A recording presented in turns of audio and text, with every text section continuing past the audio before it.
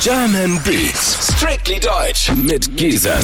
Heute ist Sugar MMFK mein Gast. Was Hey geht? man, was geht? Gizem, alles gut? Ja, bei mir ist alles gut. Wie geht's dir? Alles super, ich bin entspannt. Auf jeden Fall, ich freue mich hier zu sein.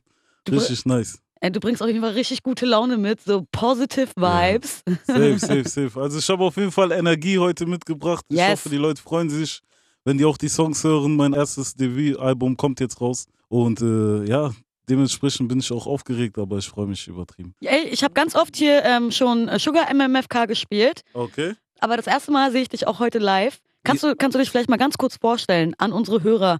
Woher kommst du? Woher könnte man dich vielleicht kennen? So, mein Name ist Sugar MMFK. Ich bin gebürtiger Angolaner, wobei meine Geburtsurkunde deutsch ist. Ich bin in Deutschland geboren, aber meine Wurzeln sind in Angola. Ich mache Musik, ich rappe für die verlorene Stadt, für den Beton, für den Plattenbau, für die Generation Beton. Man kennt mich vielleicht aus dem Song, also von dem Song Verlorene Stadt oder Trikot von Paris oder Lolito oder für die Ace oder mein Projekt Allo Allo. Wir sind auch auf Tour gewesen letztes Jahr. Wir waren auch auf der Obststand 2 Tour mit Alex und Maxwell. Bon Appetit, den Song, den ihr gerade gehört habt, habe ich ja auch mit Alex und Maxwell gemacht. Den haben wir auch auf deren Tour gespielt. So, das bin ich, Sugar MMFK. Schön, dass du da bist heute. Ja, vielen Dank, Gizem. Woher kommst denn du ganz genau? Also wo wohnst du aktuell? Ich komme aus Bonn. Immer noch auch da, ja? Immer noch in Bonn. Ich bin jetzt hier in Berlin auch des Öfteren jetzt, vor allem, weil hier viel abgeht wegen Musik und hier sind ja alle, ihr seid hier. Ja, aber grundsätzlich wohne ich in Bonn. Malade haben wir gleich von dir. Ja. Wie lange rappst du schon? Ich rappe jetzt seit 2015, aber jetzt halt richtig im Geschäft bin ich jetzt erst seit 2 Jahren halt mit meinem Label. Also mit Bantu Nation, mit Chapter One, mit Universal, erst seit 2 Jahren. Woher hast du den Namen Sugar? MMFK, wofür steht zum Beispiel MMFK? MMFK steht für mit mir fickt keiner. Und muss man das zensieren? Nee. Nein. Ja, auf jeden Fall, MMFK steht für mit mir fickt keiner. Das war einfach so eine Selbstmotivation. Einfach, ich habe irgendwann gemerkt, so, es liegt alles an mir, weißt du, so, ob ich mich quasi bücke, ob ich mich klein mache oder ob ich halt einfach immer drüber stehe und immer weitermache, immer weiter Gas gebe. So, das ist einfach nur, ich kann mich selber unterdrücken, nur ich kann mich selbst klein machen und das ist quasi meine Motivation. Und der Name Sugar, der ist schon sehr früh entstanden. Es war so, da waren wir noch jung, haben so Gangs gehabt, jeder hatte irgendeinen Spitznamen. Ich habe mich Sugar genannt. Und ja, das passt auch irgendwie zu mir. Diese Mischung, bisschen süß-sauer, ne? Sugar MMFK. Gut beschrieben auf jeden Fall. Wir hören jetzt einen Track, den du dir gewünscht hast. Und in 10 Minuten dann Malade von deinem neuen Album. Sag nix von Raf Kamora. Ja, Raf Kamora hat sehr, sehr viel für die Deutschrap-Szene gemacht.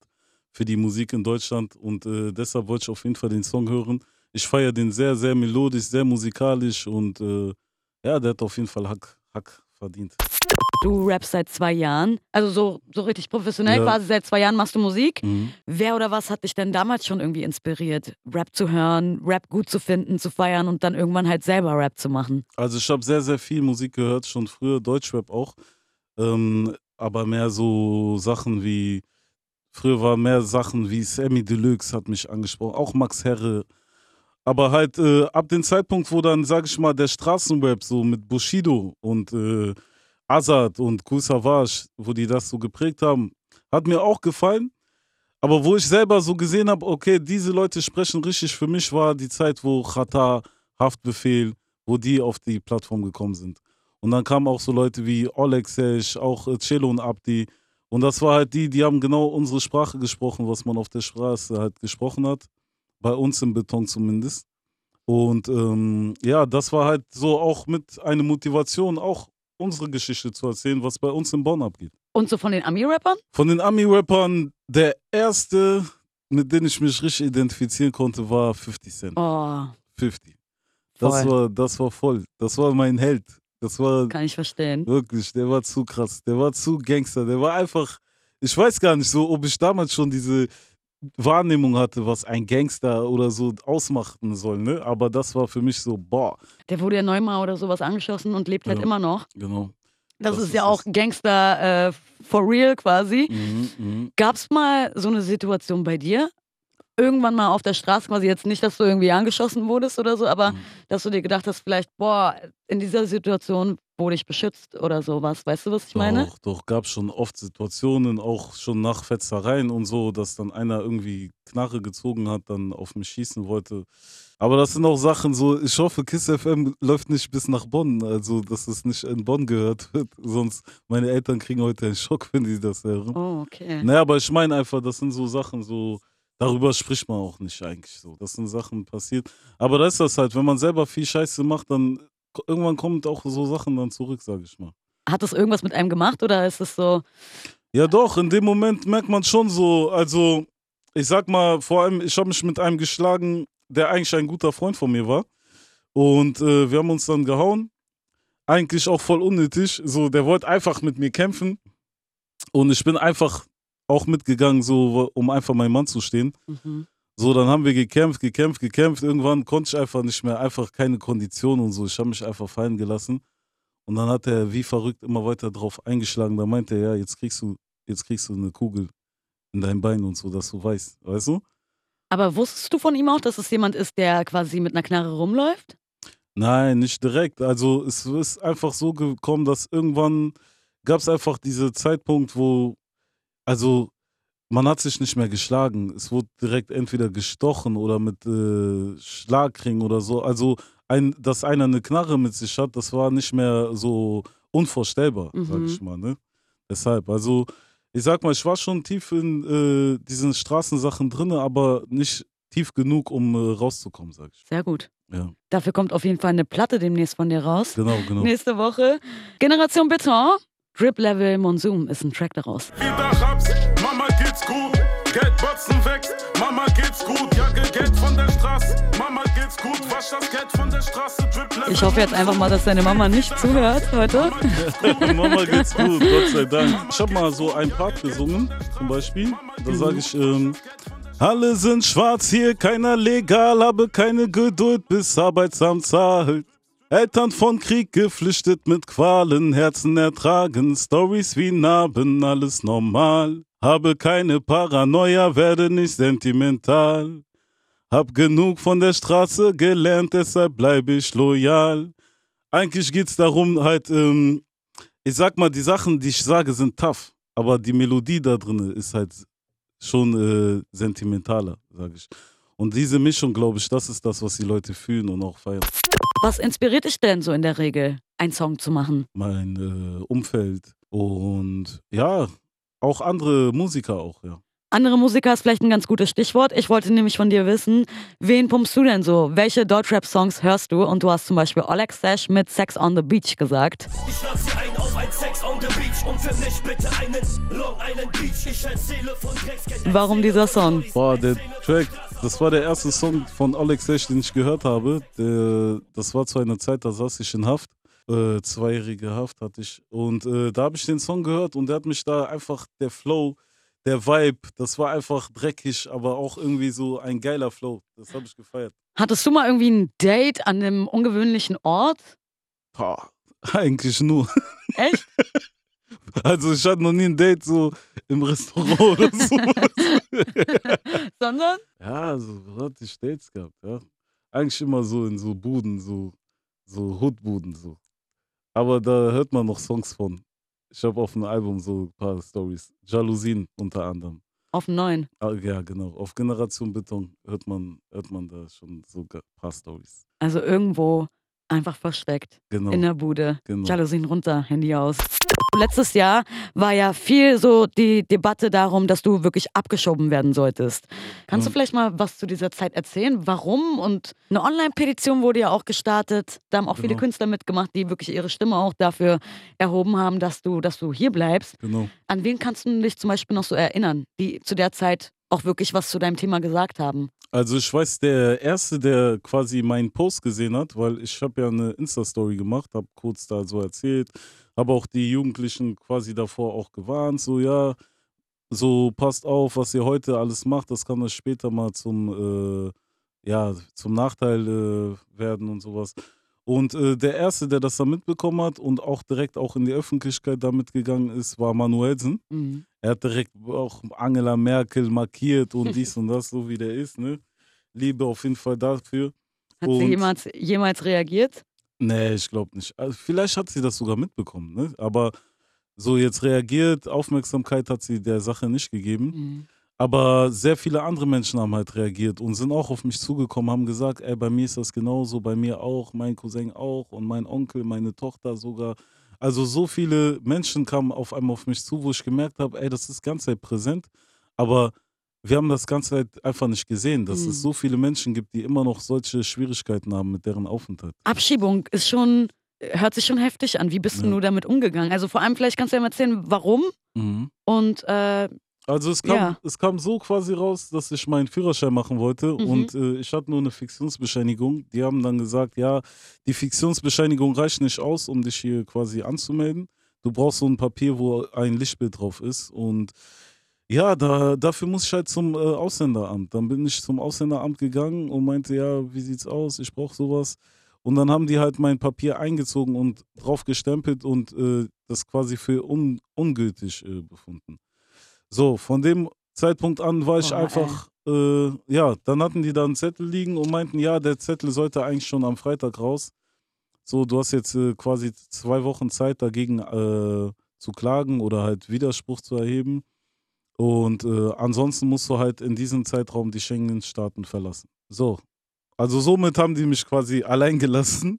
Und ich wusste auch erstmal überhaupt nicht, was machst du jetzt? Ich hatte eine Anwältin für solche Sachen, aber wo ich dann zu ihr hingegangen bin und sagte, ja, wir hatten ja schon mal gesprochen, dass irgendwann ein Zeitpunkt kommt, wo ich dir nicht weiterhelfen kann und so. Wow. Und ich denke mir, ich habe die ganze Zeit Geld gegeben, genau, falls mal irgendwann sowas kommt, weißt du? Also Ja. es hat schon was damit zu tun, dass du vorher irgendwelche Delikte hattest.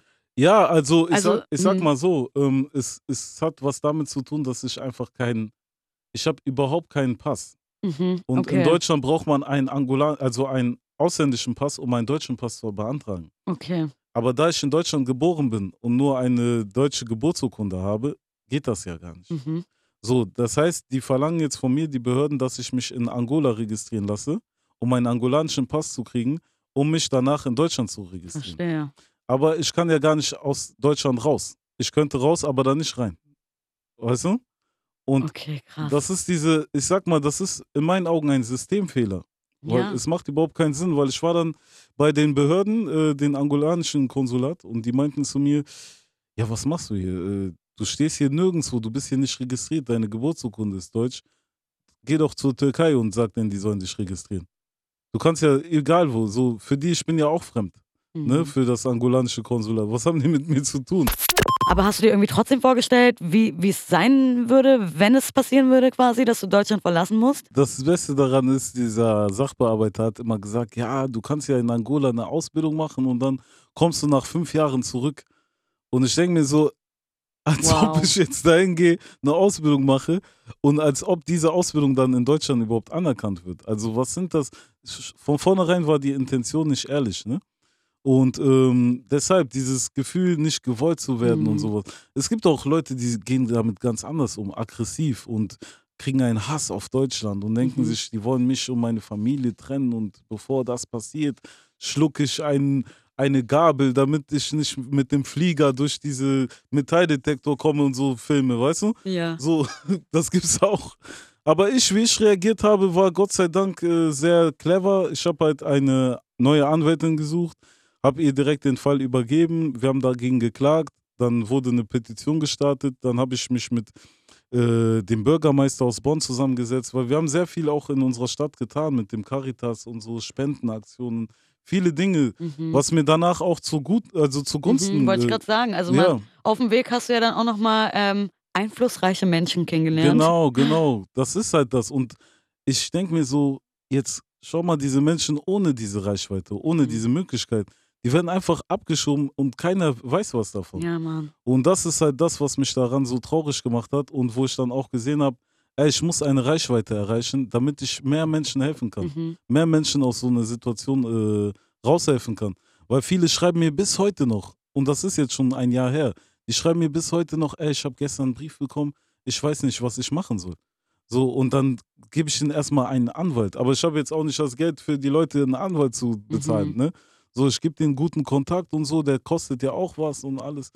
Das ist schwer so zu helfen, ne? Deswegen, man braucht schon einflussreiche Leute, aber die kriegt man auch erst erreicht, wenn man auch erstmal eine Reichweite hat, ne? Weil zum Beispiel so eine Angela Merkel, obwohl so viele Menschen, deren quasi die Petition unterschrieben haben, über 100.000, glaube ich. Ja. Und dann so viele bekannte Persönlichkeiten auch das gepostet haben und auch Plattformen wie hier, ich glaube auch KISS FM hat sicher auch darüber gesprochen und was weiß ich, Big FM, WDR, alle haben darüber geredet.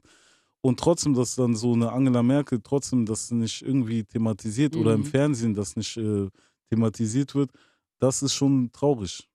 Ja. Wie ist denn der aktuelle Stand jetzt zu dieser ganzen Sache? Aktuell ist das so, dass wir halt auf einen Prozess warten. Mhm. Und ich sag mal, die lassen sich damit Zeit. Das ist jetzt kein dringender Fall für die.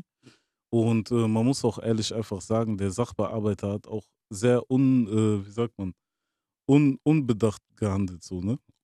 Unüberlegt, weil er wusste ja nicht, wer ich bin. Er wusste nicht, dass ich Musik mache, dass ich irgendwie reich werde. Er hat das alles ignoriert. Er wusste gar nichts über mich. Ja. Weil er hätte das gar nicht machen können, weil ich ja laufende Verträge habe. So, das geht ja gar nicht. Ich bin Steuern am Zahlen. Das hat ihn alles nicht interessiert. Er wollte mich einfach raushaben.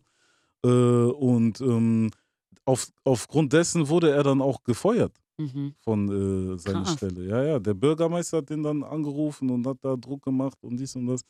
Also der arbeitet nicht mehr da. Und deshalb, es kann sein, dass das einfach so eine Sache ist, wo man am Ende vor Gericht ist und sagt, ja, was machen wir hier gerade überhaupt? So, der Junge ist deutsch und was soll das jetzt? Würde ich mir auf jeden Fall für dich wünschen. Und ihr könnt anrufen und Sugar eine Frage stellen. 030 20 19 17 17. Ich habe hier jemanden in der Leitung. Wer kisst denn da mit mir? Ferhat. Ferhat, hallo. Woher rufst du an? Neukölln. Aus Berlin-Neukölln, okay. Schön, Genau. dass du anrufst. Sugar MMFK ist bei mir heute zu Gast. Sugar, sag doch mal Hallo. Was läuft, Ferhat? Was geht? Was läuft, alles stabil? Ja, bei dir? Freut mich, Alter. Richtig Baba, dass du anrufst, ja? Übertrieben, Mann. Ey, das freut mich gerade voll. Ich bin voll überrascht, Mann. Ferhat, erzähl mal, du hast bestimmt eine Frage an Sugar. Hau mal raus. Ist jetzt keine konkrete Frage, aber ich pumpe seine Musik schon etwas länger. Aber ich wusste nie, dass er das ist. Und ich habe mich auf jeden Fall ein bisschen mit ihm befasst. Ich feiere auf jeden Fall seine Musik, muss ich ehrlich sagen. Ja, ist doch Und nice. also Frage, ich Okay. finde, er hört sich extrem an wie Metri Gims. Ich weiß nicht, ob das mir so rüberkommt. Okay. Und in manchen Stellen, wo du so ein bisschen höher singst, hört sich so ähnlich an. Ja. Hab ich den Eindruck oder machst du es absichtlich oder kommt es mir nur so vor?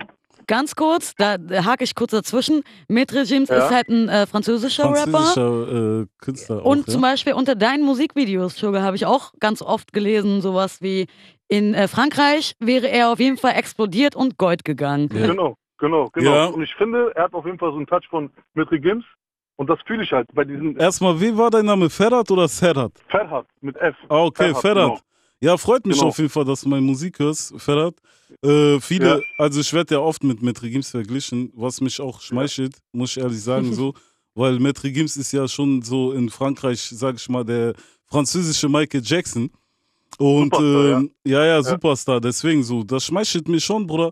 Ich könnte halt, was ich dir sagen kann, ist halt, wir haben denselben Tenor, weißt du? So, Ja. das heißt dieselbe Gesangsstimme. Und Genau. halt, er hat halt eine Musikschule gehabt, weißt du, der kommt halt nochmal aus einer ganz anderen Schule.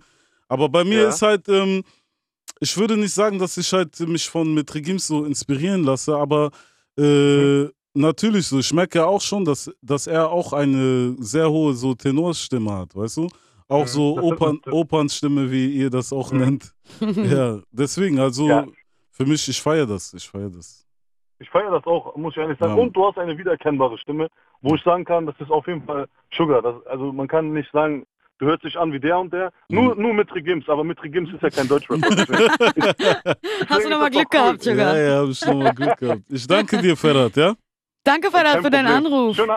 Kein Problem. Schönen Tag dann noch. Ja, danke. Danke, dir auch. Schönen Sonntag noch. Dankeschön. Ciao, ciao. Bis dann, ciao. So, Samra und Elif würden wir jetzt hören. okay. Kann man sich auch irgendwie ein weibliches Feature mit dir vorstellen? Gibt es da irgendwen, der für dich so in Frage kommen würde? Ja, kommt auf jeden Fall. Also ich habe jetzt auch eine Künstlerin, die heißt Julie. Mhm. Die wird auch höchstwahrscheinlich ab dem Sommer schon Sachen releasen und mit ihr habe ich auch Songs. Aber wenn ich auch im Deutschrap auf jeden Fall von den weiblichen Kandidaten feiere, ist auf jeden Fall Juju. Mhm. Die macht auch gute Sachen auf jeden Fall. Juju. Juju, genau. Ja. Die macht Ja, geile und dann Sachen. vielleicht mal anfragen mit Juju zusammen. Ja, warum nicht? Wenn Kiss FM das klärt. Ey, ich mach gerne. Juju, wenn du das hörst, mach mal ein Feature mit Sugar. Sehr, sehr gerne, sehr gerne. Sugar, vielen Dank für deinen Vielen Dank, Besuch. Gizem. German Beats, strictly deutsch mit Gizem.